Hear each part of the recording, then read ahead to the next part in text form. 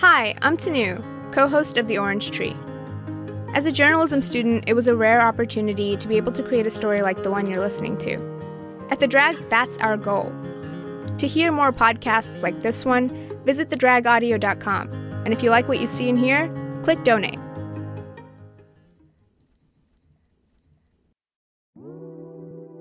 When we started this podcast, we had a lot of questions, and not just about the case. Getting a podcast to listeners like you isn't all that easy, but it can be with Anchor.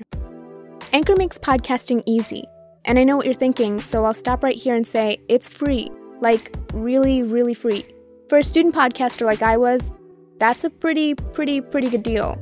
If you don't believe me, download the Anchor app for free or go to anchor.fm and you'll see what I mean. You'll find tons of tools that'll help you with everything from recording and editing your podcast, all the way to actually making some money for all your hard work. Oh, and Anchor doesn't require a minimum number of listeners on your episodes for the money to start rolling in. So visit anchor.fm today or get the Anchor app to see what I mean. You're listening to The Drag. Hi, I'm Haley Butler. And I'm Tanu Thomas. For over a year, we've kept sensitivity in mind when working on this story. However, what you're about to hear contains strong language, drug and alcohol abuse, and descriptions of physical violence that are gruesome in nature. Some listeners might find this distressing. If that's you, please take caution as we navigate the story about the life and death of Jennifer Cave. Previously on The Orange Tree. On Monday, Austin police released Colton Pitonyak's arrest warrant, and they're charging him with intentional murder. During the early morning hours of August 17th, Colton calls Laura to come over and hang out. He's hungover and stumbles to the bathroom, and that's where he finds the body of Jennifer Cave. He calls Laura back, urging her not to come over. She goes over anyway. I remember her trying to sober me up and saying, we gotta figure this out, and I think at that point I knew, there's no figuring this out, this isn't something it just happens and you just run off into the sunset with some love story and disappear in Mexico. It's January 23rd, 2007. At the Travis County Courthouse, a full courtroom watches as a new witness prepares to testify at Colton Pitonyak's trial.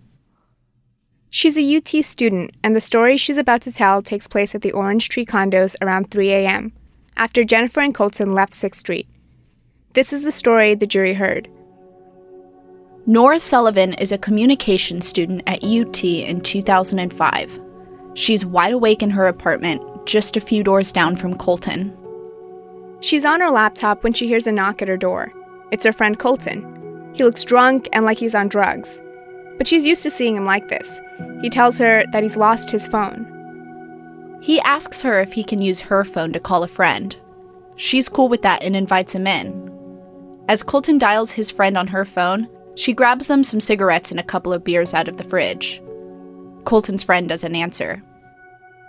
Colton tells Nora that he was just in a fight with what he calls some Mexicans back at his apartment, and gunshots were fired. He asks if she heard anything. She didn't. She's known him for about a year and figures he's probably just being drunk and stupid as usual.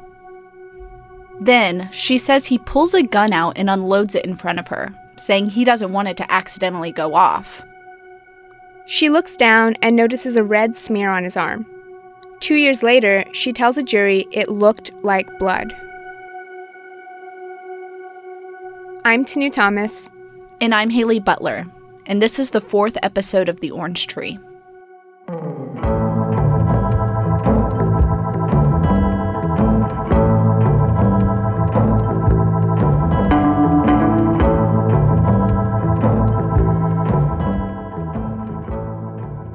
Colton had half a handle of vodka and had taken some Xanax before going downtown with Jennifer that night.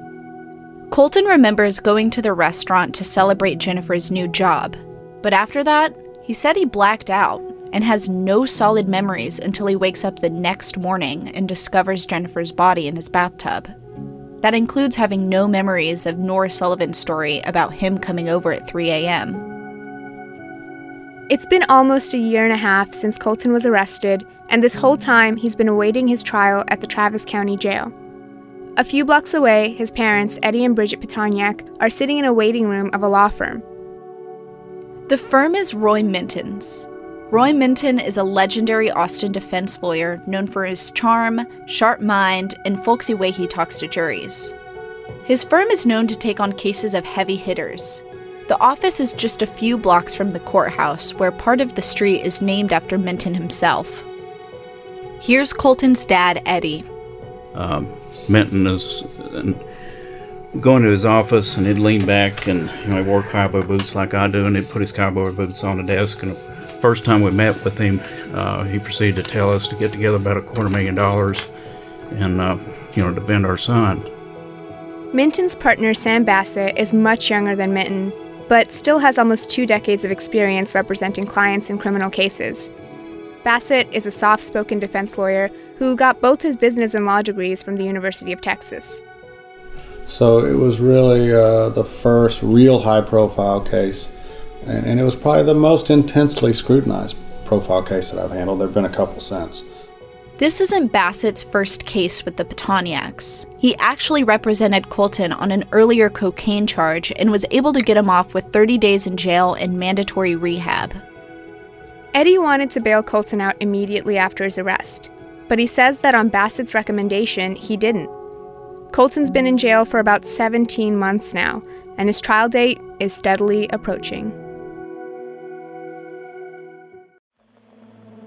From Neon Hum Media, Smokescreen's newest season, I Am Rama, tells the story of spiritual teacher Dr. Frederick Lenz III, better known as Rama, through the eyes of his students, some who loved Rama and others who denounce him to this day. Hosted by award-winning journalist Jonathan Hirsch, I Am Rama features personal stories from the people who studied with Rama, as well as interviews with family members of followers who went missing 3 decades ago. Subscribe and listen to Smokescreen, I Am Rama, on Apple Podcasts, Spotify, Stitcher, or wherever you listen to podcasts.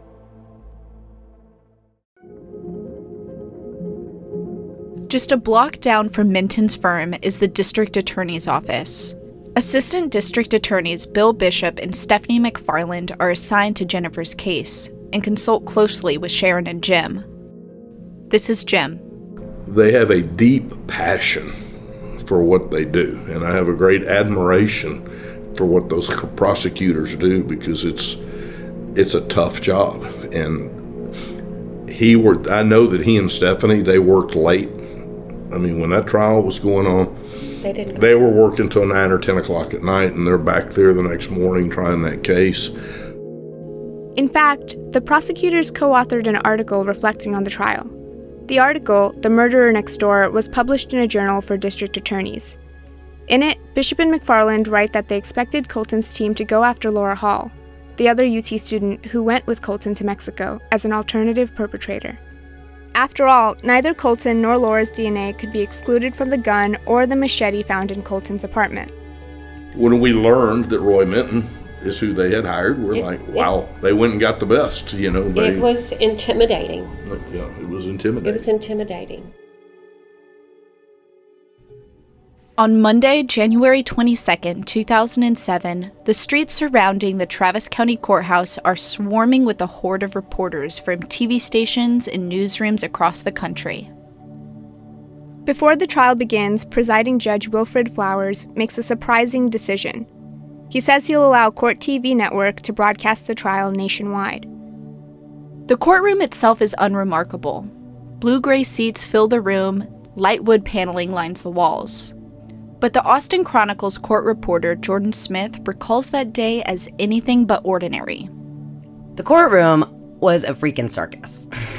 It's a total circus. Court TV is there. It's like literally standing room only. There's people, not only reporters, obviously, and family, and the people that you would ordinarily see in a courtroom for any kind of trial. But there were so many people that were just, coming to see this spectacle, basically. People who had been following it in the news, tons of people that worked in the courthouse, just constantly popping in. 2 families are seated on opposite sides of a packed courtroom. Colton is clean-shaven and wearing a suit. He looks like a classic McCombs business student about to make rounds at a job fair. He looks nothing like the wild-haired man in his arrest photo. His face is expressionless, pale, and he's sitting incredibly still. Before the trial, the Travis County jail doctor had given him antidepressants to relieve his anxiety. Cameras are aimed towards the witness stand, and a crowd of people settle into their seats. The court proceedings begin, and the room falls silent. With the room at attention, prosecutors make their opening statements. And then, Judge Flowers calls on Sam Bassett to do the same. A room full of people inch to the edge of their seat to hear how Colton's defense will prove his innocence. To everyone's surprise, Bassett starts his opening statement by saying that this, quote, will not be a whodunit. Bassett tells everyone right off the bat that Colton will testify himself. Bassett also says that Colton will tell the jury that he himself killed Jennifer, but that he did not do it on purpose. Colton's lawyer is not saying he's innocent, but rather, he's relying on his client's lapse in memory to defend him. We've told you bits and pieces of people's stories of that night, like how Nora said she saw Colton with what looked like blood on his arm around 3 a.m. that morning. But now we're going to walk you through the story that was presented in court by the prosecution and defense. Everything from the time Colton and Jennifer left the bars on 6th Street to when he and Laura took off to Mexico. From Campside Media, Chameleon's new second season, High Rollers, tells the seedy story of Operation Botox, an FBI undercover investigation designed to catch money launderers. This mind-blowing heist involves all the classic Las Vegas highs and lows, a reported love triangle, parties, strippers, and millions of dollars. It's exactly like you see in the movies, except this actually happened. It's an investigative thriller that challenges listeners to consider and question the enormous unchecked powers of the FBI and federal agents' decisions to investigate unsuspecting Americans. High Rollers launches on June 15th, wherever you get your podcasts. Friends of Jennifer testify they last saw her on 6th Street around midnight. They say Jennifer seemed sober and saw her leave with a clearly drunk Colton at the end of the night.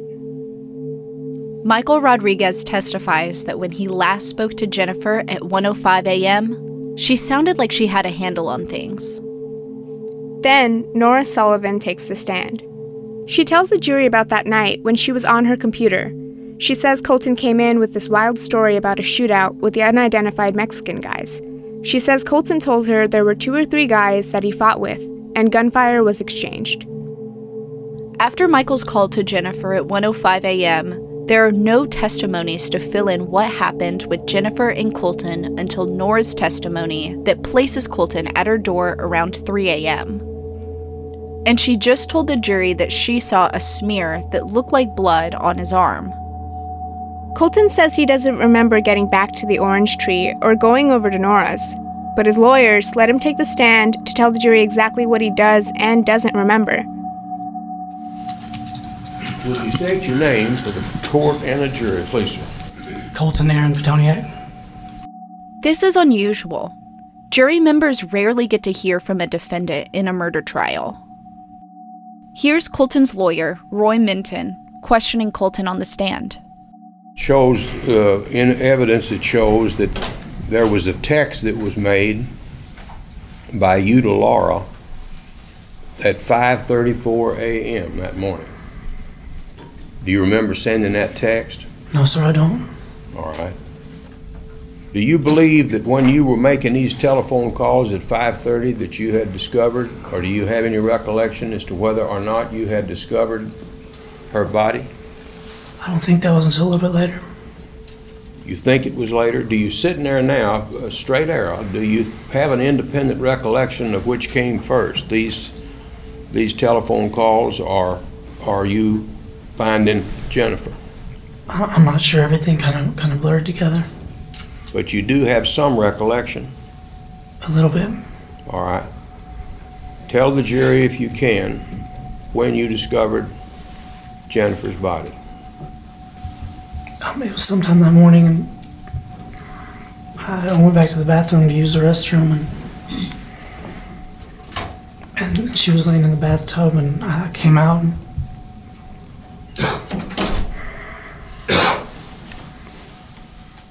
I don't know, so it's all kind of a blur. Everything kind of was spinning, kind of mixing together. What did you think about that at that time when you saw your friend Jennifer dead in the bathtub? I got scared and I panicked. Well, what did you do? I tried to call Laura back and tell her not to come by, but she insisted on coming by. About 6 miles south, at her friend Ryan Martindale's apartment, Laura is responding to Colton's text messages. They've been calling and texting each other for a few hours now. Laura would have driven over right away, but she says she doesn't have her car at Ryan's place. Ryan Martindale testifies that Laura woke him up at 7 in the morning, asking him to drive her to her car so she could hang out with Colton. Laura makes her way to the Orange Tree condos in her green Cadillac, despite Colton's request for her not to. He needs the space to try to figure out what happened and what to do. Colton's own lawyer, Roy Mitten, grills him about what he did and did not do the morning he discovered the body. Son, why did you not call the police, the fire department, an ambulance? I was scared. I didn't know what happened. I wanted to... I panicked. Do you have any recollection of the circumstances surrounding Jennifer's death? I have no idea what happened that night. Who killed her? I did. Are you certain of that? Yes, sir. How can you be certain? Everything points to it. I can't think of any other thing that happened. Why would you have ever kill Jennifer? I don't know. There's no way it would have been on purpose. There is no way you would do it on purpose? Never. Well, we've all kicked this around. Do you have any reason to believe that Laura came over there and shot and killed Jennifer? No, sir. Colton does vaguely remember opening the door of his apartment to find Laura standing there. All right. Do you recall her getting there? Vaguely. What did you do? I can't remember exactly what I told her, but I showed her Jennifer's body. Took her down to the bathroom and showed her Jennifer's body? Yes, sir. What did she say? She just said, "What are we gonna do?" Around 3 p.m. on August 17, 2005, the owner of a hardware store, Breed & Company, Jeff Breed, is working. His store is nestled in a little green neighborhood just north of West Campus. Like most days, Jeff is stocking goods and tending to his customers when he notices a disheveled young man roaming his aisles. Breed approaches him and asks if he needs help. The young man says yes and looks down at a handwritten list. This is what he ends up purchasing. Kleenex, bathroom tissue, shop towels, 55-gallon drum liners, Spot Shot carpet cleaner, Ace ammonia, Febreze odor eliminator, Ace latex gloves, Saw handy hack, and dust masks. The hardware store owner says he asked Colton what he needed all that for, and he testified that Colton said he was frying a turkey and needed to cut that turkey up. Colton swears he didn't write that list. All right. And the list that you had with you when you met Mr. Breed, had you filled out that list? No, sir. Are you certain? Yes, sir. And who had? Laura Hall. After he gets the supplies, Colton doesn't go back to the Orange Tree right away. Instead, he stops by Burger King. He orders a hamburger with no onions, and then heads back to his apartment with the supplies. One of the most difficult parts of this case is learning what happened to Jennifer's body after she died. Sharon Cave walks out of the courtroom because she doesn't want to hear or see the details of what happened to her daughter that next morning. Medical examiner Elizabeth Peacock takes the stand. Dr. Peacock has short-cropped blonde hair and a no-nonsense personality. As gruesome as this case was, Dr. Peacock isn't fazed by the details. This is her job. She's done this a lot. Dr. Peacock says Jennifer died from a gunshot wound to the torso, and that it was a relatively quick death. The details of what's done to her body afterward are disturbing. As a warning, you might want to skip ahead by a few minutes. Standing in front of a diagram of a human body, Peacock shows the jury photos of what happened to Jennifer after she was killed. Peacock says Jennifer's autopsy shows a bullet shot into her arm that had then entered her right breast. She says Jennifer had stab wounds on her face and neck that occurred after she had died. Then, an X-ray shows that another bullet was fired into the head after her head had been removed. Bassett asks whether someone would have to intentionally shoot into the open neck to get a bullet into the brain. Peacock said, quote, "With that trajectory, that seems to be obvious." Former Austin American-Statesman reporter Stephen Kratek says the medical examiner's presentation still pains him nearly 15 years after he witnessed it in court. Often they show pictures of the victims to prove that they died, and sometimes to shock the jury. And they show medical examiner. When the medical examiner testifies, you know that there's going to be pictures of the dead body. And often I would just leave. I mean, if it was somebody was shot in the heart and there was no controversy over that's how they died, and I'm not as tough mentally and emotionally as some of the police or medical examiners or the other people who deal with this. So I would leave. But in this trial, I decided the cause of death and what happened to her body was important to the facts of the case and what happened. I thought it was my duty to look and watch, and I still, to this day, I feel like I could press print in my mind and see the pictures of Jennifer's body with no head and no hands on the medical examiner's table. It's just pretty awful. Now that the jury knows the details of Jennifer's mutilation, the question is why it was done, and who could have done it. Do you have a recollection of you doing any cutting on that body at all? No, I didn't cut on the body. Did you take that knife and cut on Jennifer's body with it? No, I did not. How can you be sure? There's no way I would have done what was done. Well, but truthfully, son, didn't you know that Laura was in the process of seeing to it that that body was cut up into several different pieces? Isn't that correct? Yes, sir. Colton testifies that a few hours after getting back to his place from Breed & Company, he and Laura leave once more to have pizza for dinner. There, he gets two separate calls, one from Sharon Cave and another from Jennifer's ex-boyfriend. They call him to let him know the police are getting involved. What did Laura do? She said we had to get out of town, and you know, we went by her place. She went and packed a bag and went by a friend of hers place to pick up some rum. Colton and Laura take Laura's green Cadillac to pick up a bottle of rum she had left at her friend Ryan Martindale's place the night before. At that time, how much whiskey had you drunk that day? I'm not sure the exact amount, just I've been drinking since I woke up. And how many different pills of drugs did you have that day?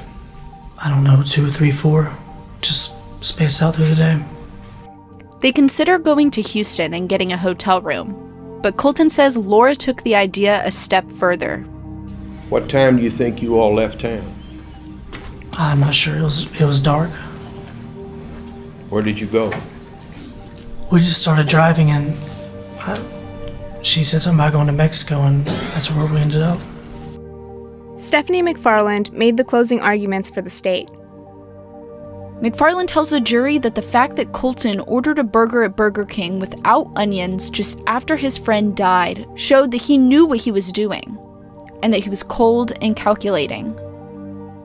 McFarland says the state doesn't need to prove a motive, just intent to kill, and intent is formed in a moment, the moment a trigger is pulled on a gun. McFarland argues that Colton lacks credibility for 3 reasons. First, he had a reason to lie, to save his own skin. Second, because he was an addict and a drug dealer. And third, because he mutilated Jennifer's body, which shows he couldn't have cared that much about her. Sam Bassett starts off the defense's closing arguments. He repeats that Colton killed Jennifer. He said the jury had a right to be angry with Colton and disgusted by his actions. But he argues that what happened after her death shouldn't be confused with what caused her death. Bassett goes on to argue that the state's case could not prove beyond a reasonable doubt that Colton intentionally killed Jennifer.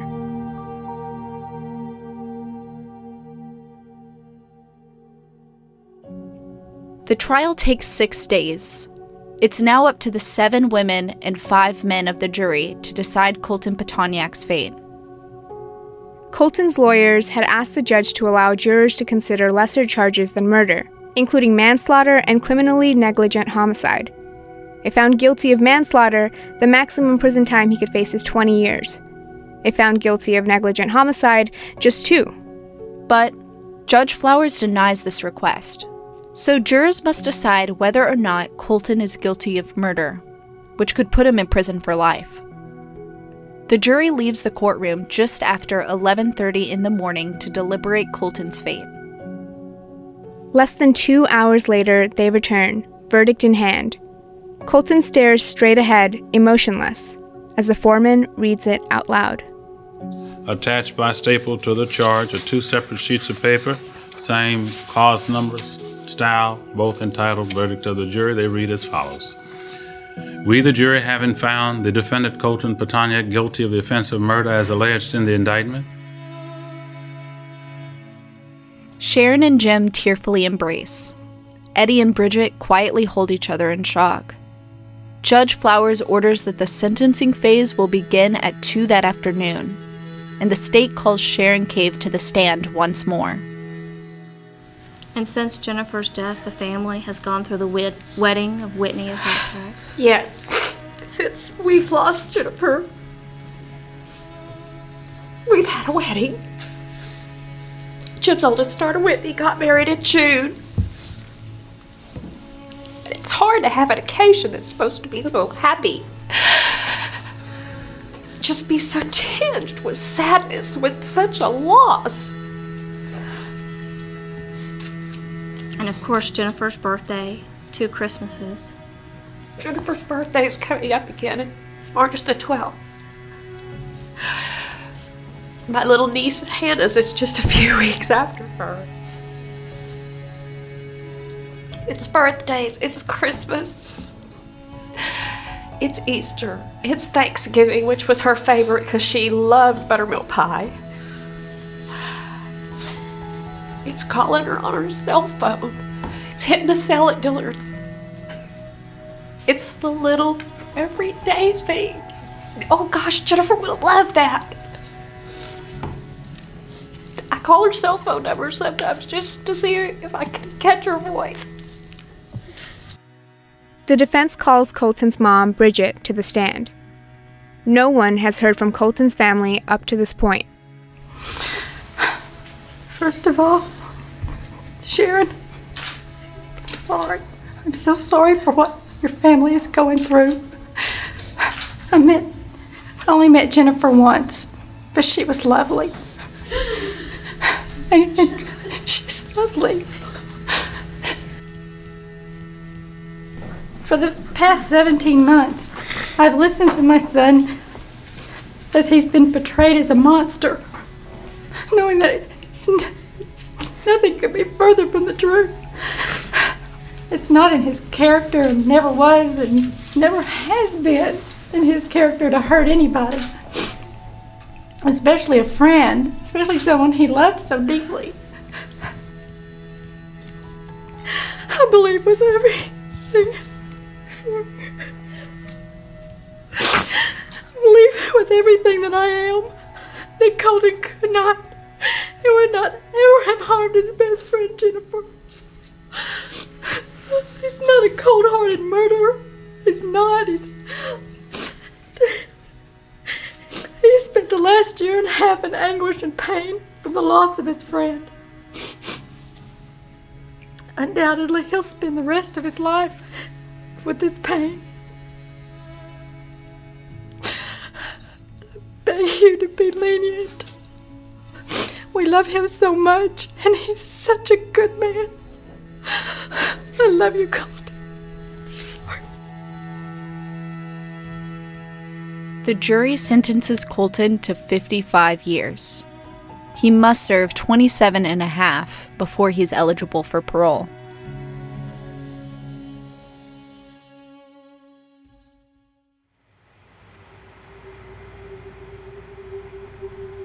Throughout Colton's trial, a young brunette woman sits at the back of the courtroom intensely watching the proceedings. It's Laura Hall, and her trial is about to begin. Next on the Orange Tree, Laura will sit at a counsel table in the Travis County Courthouse with her lawyer, Joe James Sawyer. This is one of those cases you never really forget. Sawyer walks us through Laura's trial. It's scheduled to be 8 months after Colton's. My strategy was to use the physical evidence to show them that she is as much a victim to Colton Pitonyak as Jennifer Cave was. In the end, did it matter? No. Why? Because of Laura. I'm not playing like I was playing when they charged me. I wasn't playing when they arrested me, and I'm not playing that game now.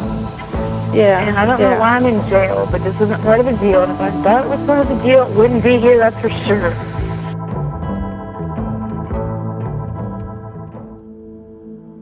The Orange Tree is a production of The Drag, an audio production house that's a part of the University of Texas at Austin School of Journalism and the Moody College of Communication.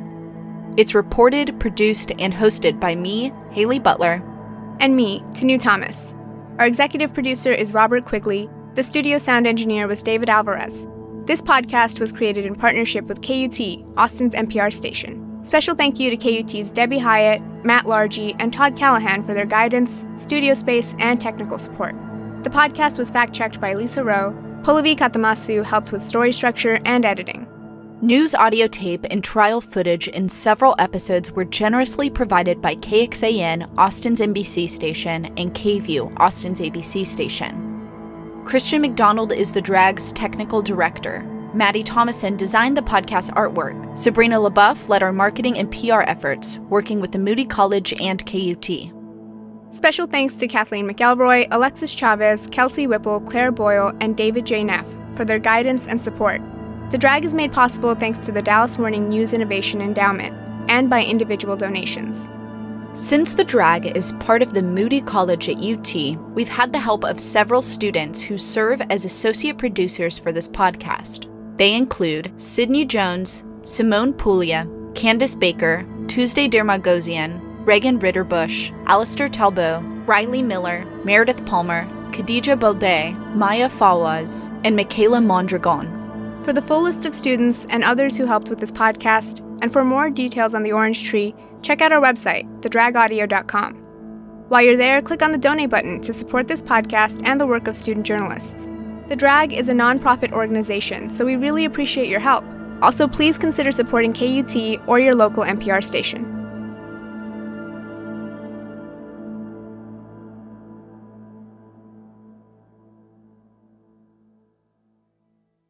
Want a break from true crime? Join us on Story Submarine, a new podcast from The Drag, where children's books are transformed into audio adventures.